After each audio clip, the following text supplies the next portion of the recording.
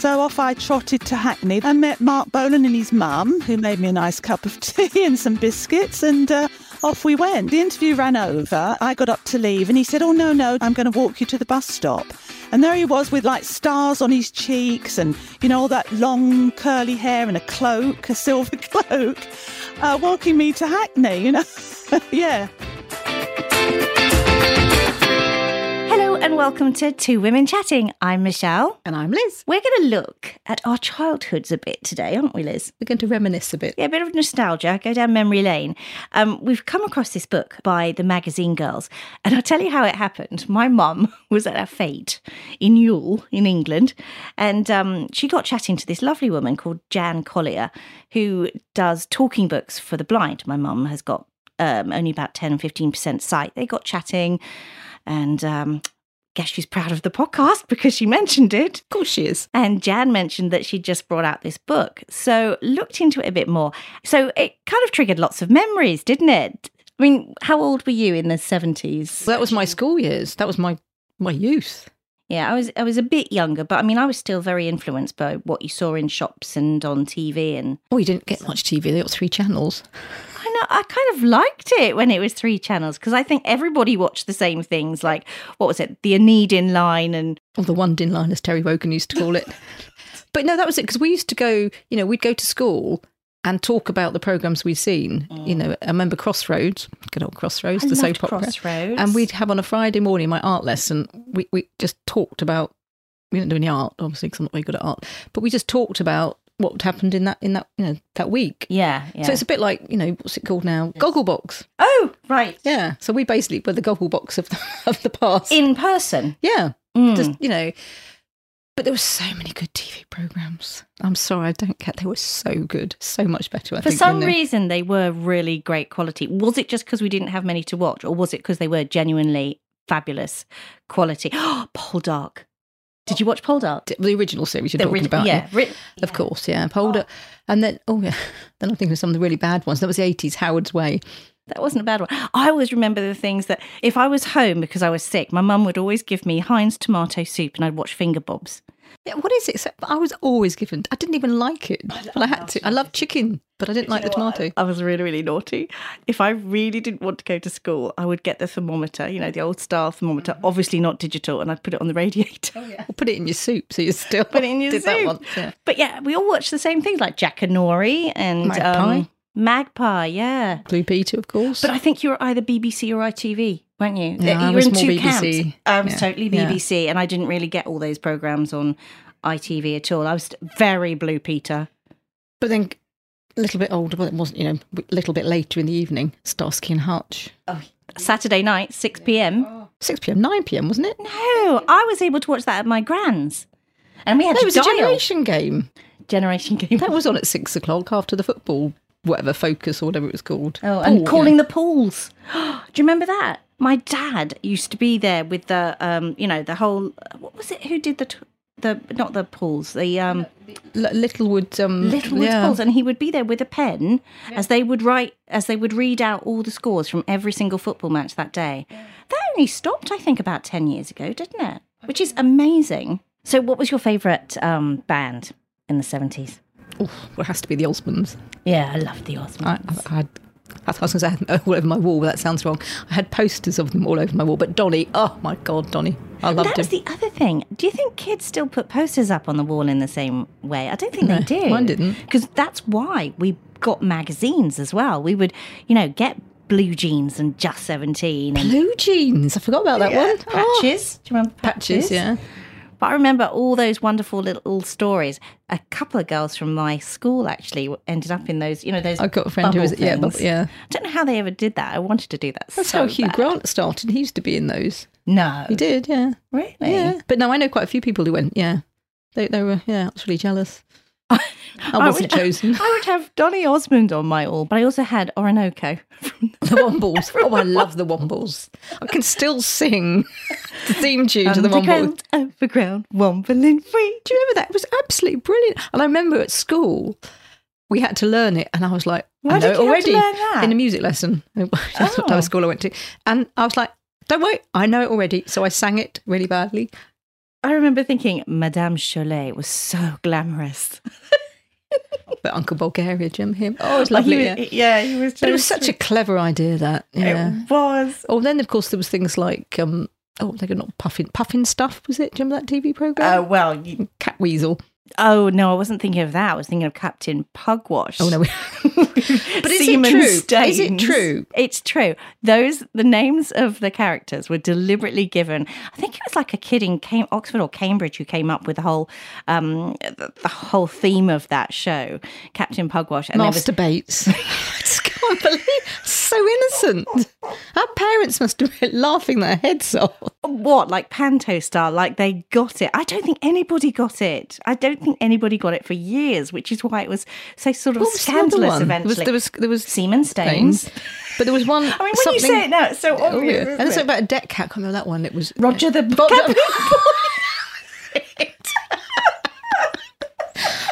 But God, I suppose our parents didn't listen. You wouldn't be listening, would you? You just put us in front of the TV and we watched it. Just get on with it. Oh my God! But of course, then there's the magic roundabout when they were basically all stoned and they filmed it, didn't they? Yeah. Whatever they did. Yeah. Dylan. Ermine the cow, which I looked like recently with my hat. Oh, they were good days though, weren't they? We should nostalge more. Is that a verb? To nostalge. But did you not feel that you were outside a lot more? I seem to spend my life outside when I was a kid. Oh, completely. We would just knock about with kids in the road. We'd always be in and out of each other's houses. I honestly don't think my mum knew where I was between 9 and 6. Well, sundown, of a basically. School holiday. Yeah, sundown. It could be 10 o'clock, actually. Yeah, you go off and I don't even remember. I'd go on my bike for miles. Yeah. I hope you're not listening, Mum, because she probably thought she knew where I was. But it was out of sight, out of mind, wasn't it? But it's because there was no mobile phones. You didn't take any money with you, did you? You had your sandwiches and your little... And no tracking. Like, how would we get on now?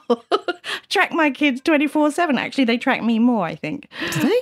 They still do. Anyway, we've got some of the magazine girls who wrote this book, and it's all about when they were teenage journalists on the 60s and 70s magazines. Very cool, actually. We're going to talk to Jan Isles and Sandy Robbie and catch up with some of their reminiscences of the times that they worked.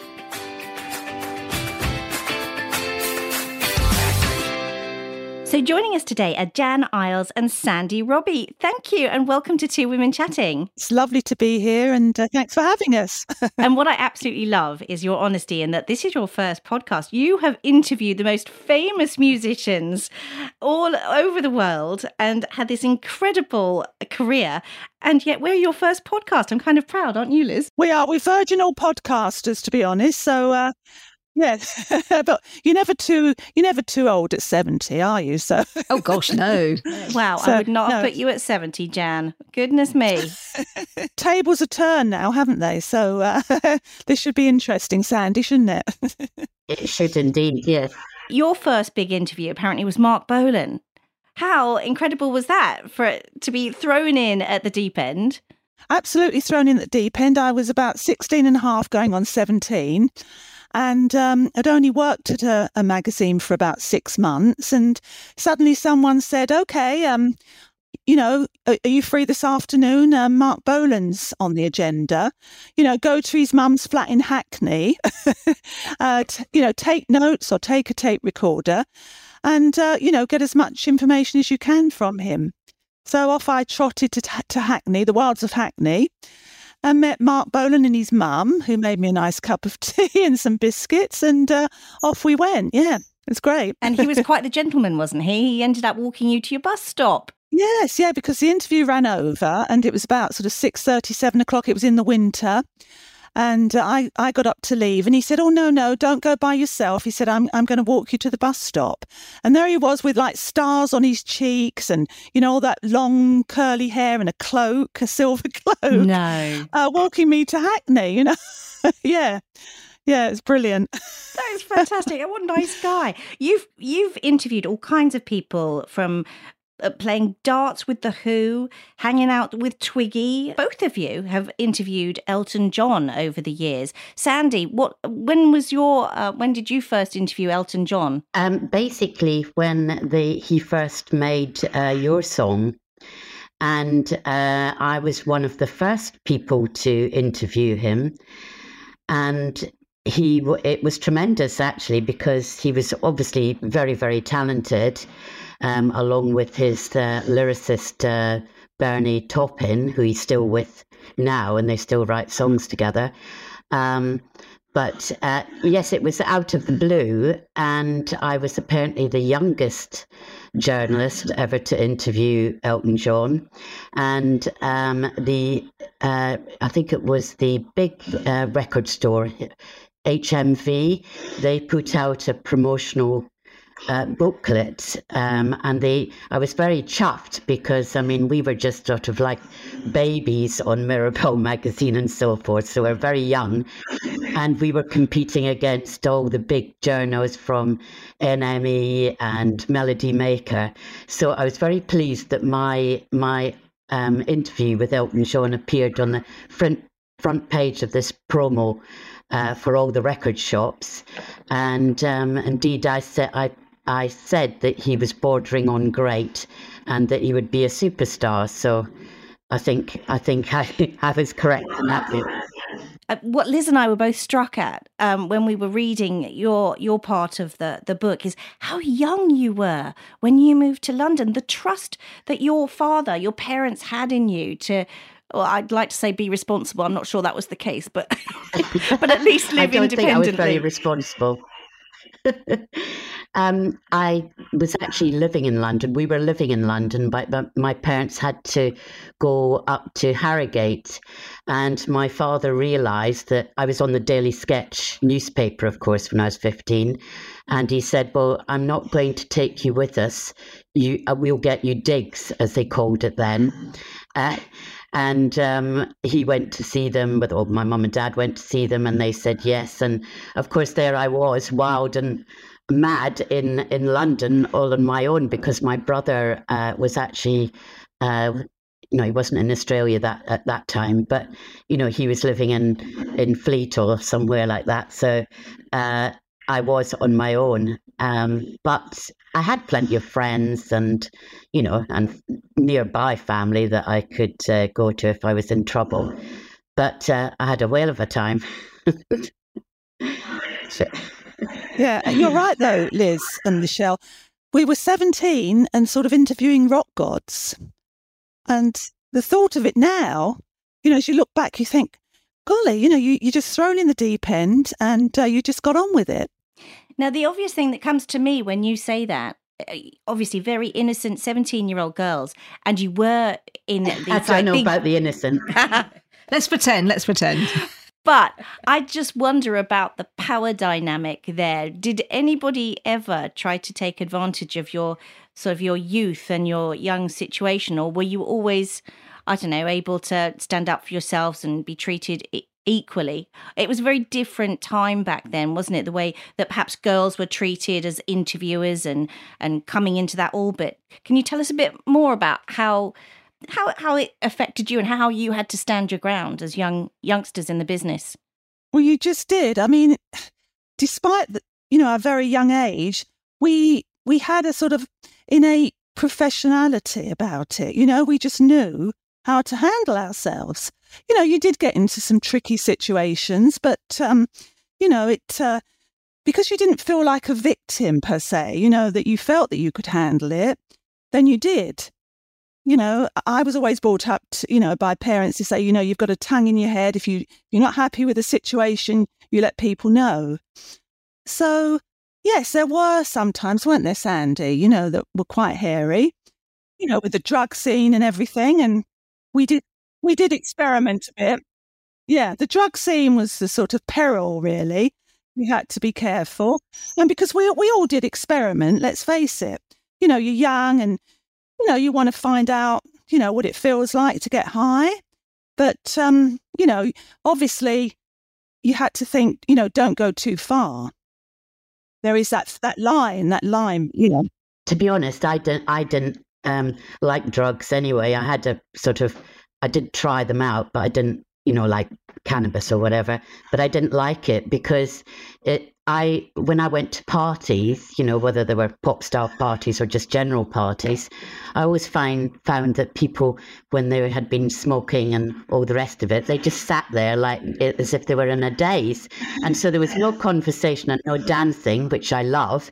And I thought, I don't like this. This is like, I want to dance and talk to people. So for me, I didn't experiment that much, but yeah, a lot of others did, and a lot of my friends did. But for me, I preferred a glass of wine. Yes, that was our drug, I suppose, a glass of wine or two. But, you see the casualties, you see the rock and roll casualties. And, if that doesn't put you off, I don't know what would. You see beautiful young girls. I remember a model that used to come into the office, and she was beautiful, she was charming. And she got hooked up with the wrong people who promised her, a great career in modelling, but instead they got her hooked on drugs. Before you know it, she was on heroin. And then the next thing you hear, she's had an overdose and died at like 18. So you see those tragedies, and they're not pleasant. That's the flip side, the dark side of the swinging 60s, if you like, really. It really was, wasn't it? And I think certainly you, Jan, you mentioned that you had come across a number of very well-known people who sadly did meet their end rather sooner than they should have. Another thing I picked out from you, Jan, was talking of drugs. You shared a spliff with Bob Marley. I did, yeah, out of desperation. I was so nervous. I got to his apartment in Kensington to do the interview. I was running late. I got caught in a cab in the traffic. And of course, my nerves was getting the better of me. And oh my goodness, there he was, laid back, this icon, with his dreadlocks and his chiseled beauty. He opened his mouth. I couldn't understand a word he said. It was all this sort of I patois, the Jamaican, patois of the religious, slogans and everything. And I thought, my goodness, what am I going to do? I just don't know how to approach this. I don't know how to respond. So he lit a spliff, and I just found myself sort of nicking out of his hand and taking a few very deep inhalations. And Jan, what did you do about that article afterwards? Well, I went back to the office, played it back. It was gibberish. And I started to cry actually in desperation and basically made the whole thing up, It sounds unprofessional, but, at the same time, you had to fill a hole in the newspaper. I can't imagine anyone doing that these days. But the thing is that, but wasn't the internet, nobody could check it in those days, could they, either, what he said, because there was no internet to... Exactly, and everything was much more chill and laid back, wasn't it, Sandy?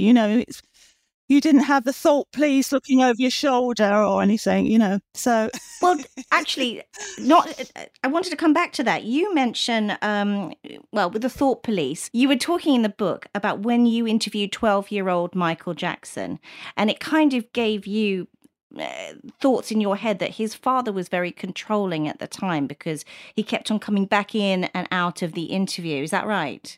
Wouldn't leave him alone or us alone for 5 minutes. And there I was, again, very young girl. What could I do? I wasn't about to, jump on him, in the interview room or anything. But he was very nervous and cagey. Maybe, perhaps he thought I'd ask Michael inappropriate questions. But it was for a teeny bop, magazine, a Valentine magazine, and it was all very proper. But yes, he was very paranoid, the father, very controlling. So, yeah. So maybe... Yeah, that was quite widely known, actually, that he was like that with most of the people who interviewed. Yes, unfortunately. You can't help but feel really sorry that he didn't really have any kind of childhood. He didn't have any kind of childhood. And that could have been like a repercussion of what went on in his adult life.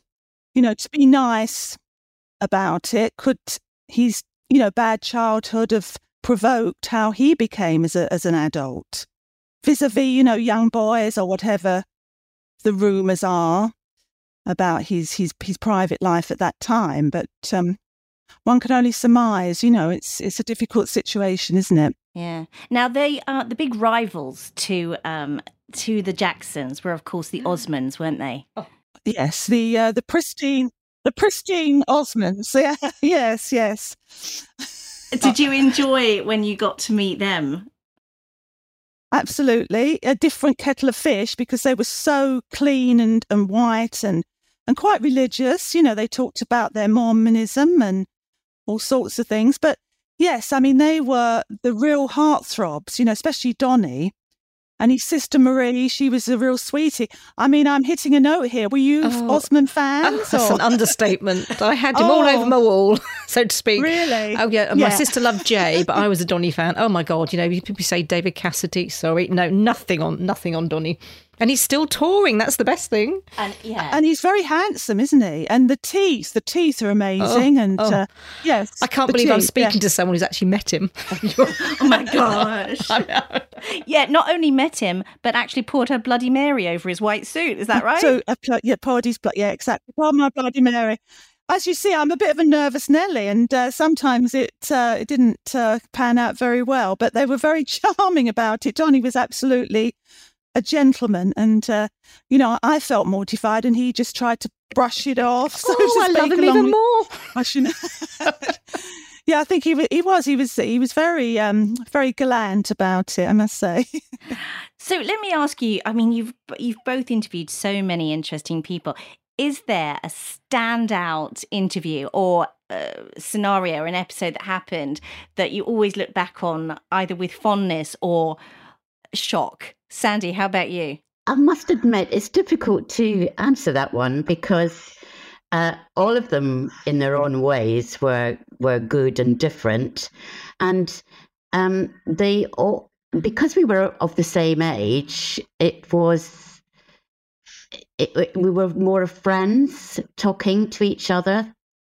They weren't on a scale above us. They were at the same level. So I never really found anybody particularly difficult. Or I think the Elton John interview stood out because Elton John probably wouldn't mind me saying this, but he certainly didn't look like a pop star. And so therefore, no one really knew that he was going to be a superstar. But it was just that first interview when we met, and he was very relaxed, very sure of himself with it. When I say that, with his music, he knew he produced good music. And so that was one of the standout ones. We had, who else was there? There was, Led Zeppelin. They were quite wild. They were interesting. Of course, you couldn't forget them because they joked around.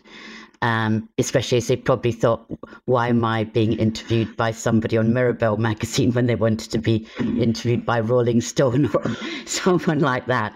But they were all very courteous and never really had somebody where I thought, they're really rude and horrible. But I suppose they were on their best behaviour because when we organised interviews, we had to go through their management companies. And so therefore, especially with like Elton John, it was Dick James Music at the time, who organised all his PR for him and meeting the press, etc. So they were of course under an obligation. You better be good to them, otherwise they might give you a bad write-up, although I don't think we would have done. But then, of course, that would rebound on them, and it wouldn't have been good for them. So we had the best of times, didn't we, Jan? We did really have the best of times. And it was a wonderful time to be in it as well because of the music, the fashion, the clothes, everything. It was just, and it was all vibrant and it was new and not, shall we say, hackneyed. It wasn't a replay of something else. It was completely new. I mean, some of my great nephews, they love all the vinyl and the Who and the Beatles and things like that. So that's all coming back into play. Even Mary Quant, unfortunately, who died recently. Her stuff, because there'll be a regurgitation of those clothes, and I think that there was a certain amount of innocence, wasn't there, as well, Jan? Absolutely, and naivety. Naivety, because although we wore very short skirts, it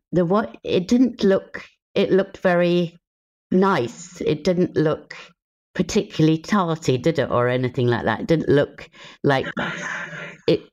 I don't know how to explain it. It was just the way it was. It was all fresh and when I say innocent, of course it wasn't innocent, really, because I mean a lot of people were on drugs as well. So, but I think overall it was just a good time, and the best of it all is that we seven, and in actual fact, I would like to say that there is 8 girls, magazine girls, but one of them didn't actually do a piece, but we still call her the magazine girls. And the greatest thing, there are 8 of us, and we all have kept together for all those years, haven't we? We've never really lost. Yeah, 50 years. 50 years. Yeah. I mean, it's half a century, isn't it? It's amazing. When you say it like that, it's unbelievable, really. That's so nice. What do you think it is about the 8 of you then that has kept you together? Is it because you were growing up together in such an exciting time? But I mean, you've moved to different parts of the UK and across the world, and you've gone through, some sad times and some different times. I know that a couple of you have lost your partners over the last few years. So that's obviously really tough to go through. But I'm just so in awe of the fact that 8 of you, within a very competitive environment, found something about each other that you're loyal and your friendship outweighs everything. I think when you meet people when you're very young, you kind of go on a journey with them, an adventure in our case, and I think that cements your relationship. We've been on lots of different journeys, highs and lows together. As you say, some of us have lost partners, we've gone through divorce, illness, tragedies, but lovely things too, like having babies, children, grandchildren. So, it's like almost like a life partnership, isn't it? It's really solid. We weren't ever competitive with one another, to be fair, because if you take, were we? Because I mean, when we started on Mirabelle, you don't mind me saying so, Jan, you were the office junior, as they called it then. She was only 2 years younger than me or whatever, but and Linda was 2 or 3 years older than me, so she was like a big sister to me, and we never felt in competition with one another. So maybe that's why also it worked, because if one of us had been the boss to another one, I'm not sure. Yeah, I think we nurtured each other. Yeah, I think we nurtured each other, and we're very happy for each other's successes. As you say, there really wasn't any competition. And honestly, we wrote the book, as we say, 50 years on.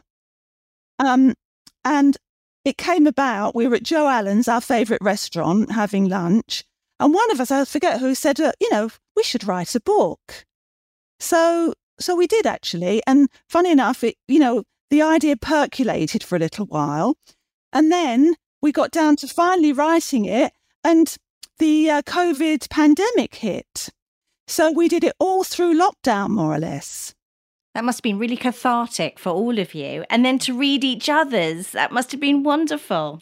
And it was all done on Zoom. And, we had all these sort of very creative and sometimes very hot-tempered Zooms, flying back and forth, because none of us could get together.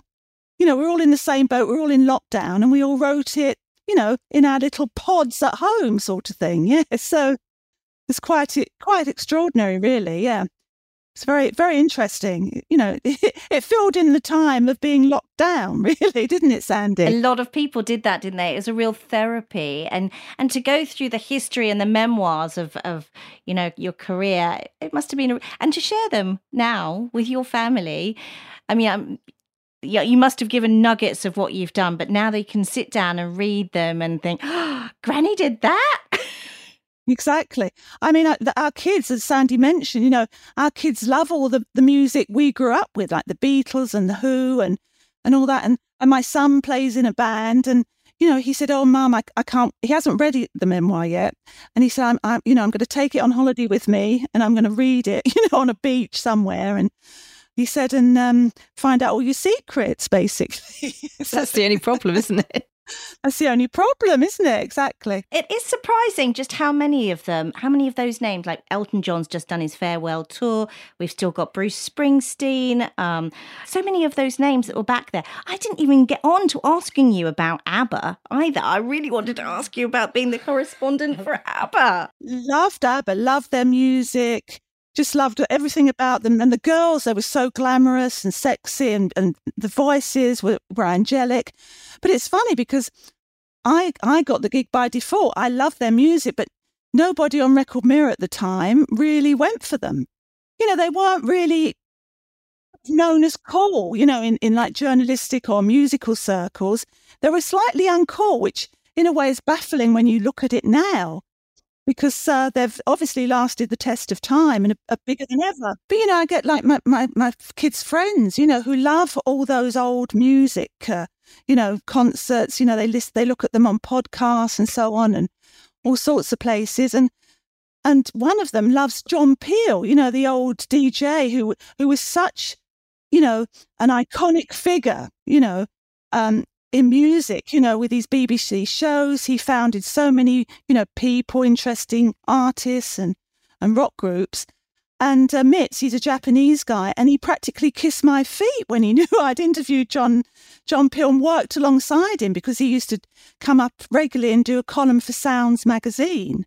And we always used to go over the pub together, and have drinks and so on. And unfortunately, people like John...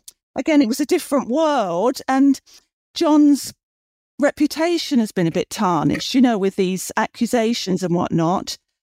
But, I knew him, and he was a delightful person. He was a great guy. But, it is what it is, isn't it? There's a lot of different opinions about things now. Talking about reputations, certainly you came into contact with Jimmy Savile, Rolf Harris, Gary Glitter. You interviewed all of them, didn't you? All those pervs, yeah, to be honest, yeah. And with someone like Jimmy, couldn't you? Well, Sandy, we all did, actually, to be fair. Yeah. Yeah. Yeah, we all came into contact with Jimmy Savile because he was such a legendary figure in pop. He was everywhere, on top of the pops.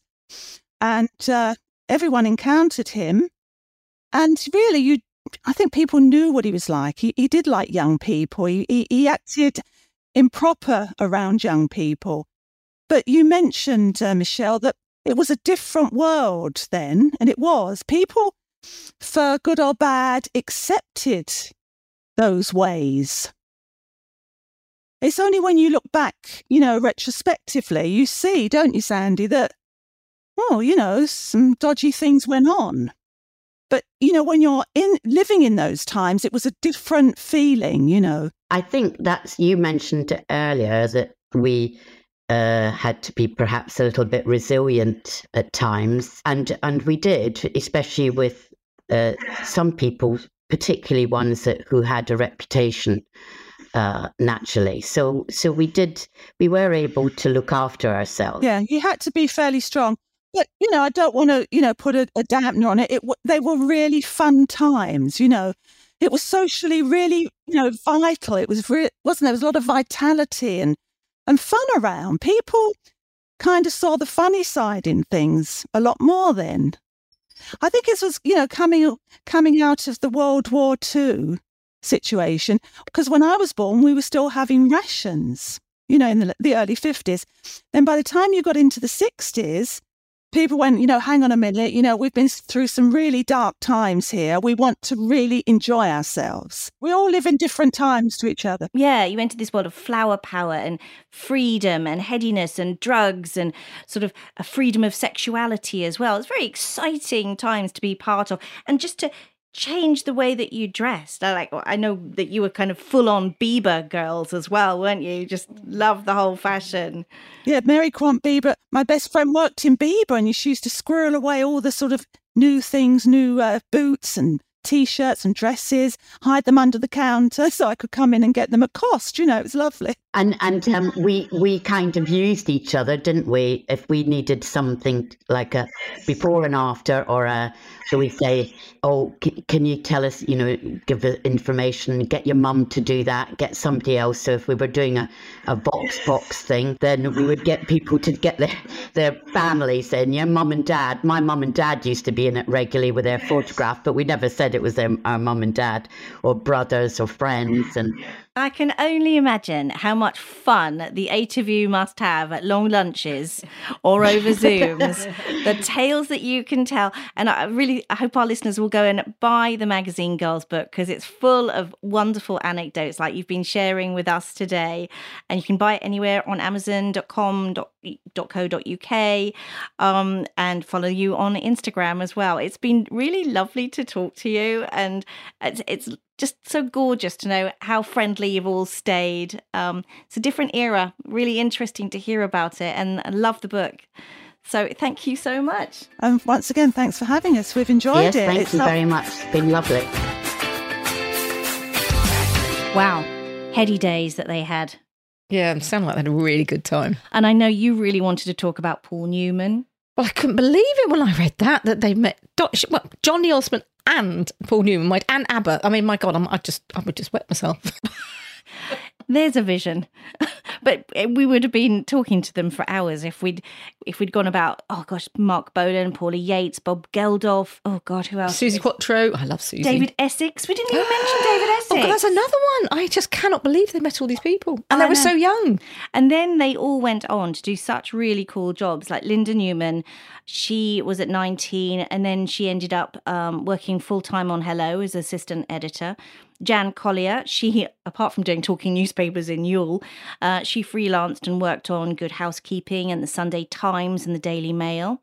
Shirley Dunmore, she still works in PR, and unfortunately her husband died of COVID in 2021. Jan Isles, she's living in Montreal now, and she's still working in TV. Anne Carpenter, she went freelance. She wrote an incredible book about grief, and now she's a professional painter. Cool, huh? Penny Saunders, she's a consultant for premium brands in beauty industry, like YSL and Clarins.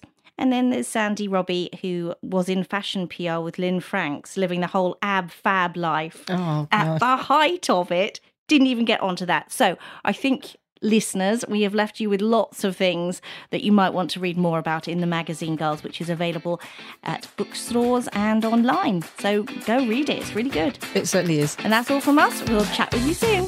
Bye. Thanks for listening to Two Women Chatting with our special guests. If you enjoyed this episode, it would mean the world to us if you left a rating and review. Even better, share with your friends. And please get in touch. We'd love to hear from you. There's a link on our Instagram bio and Facebook pages.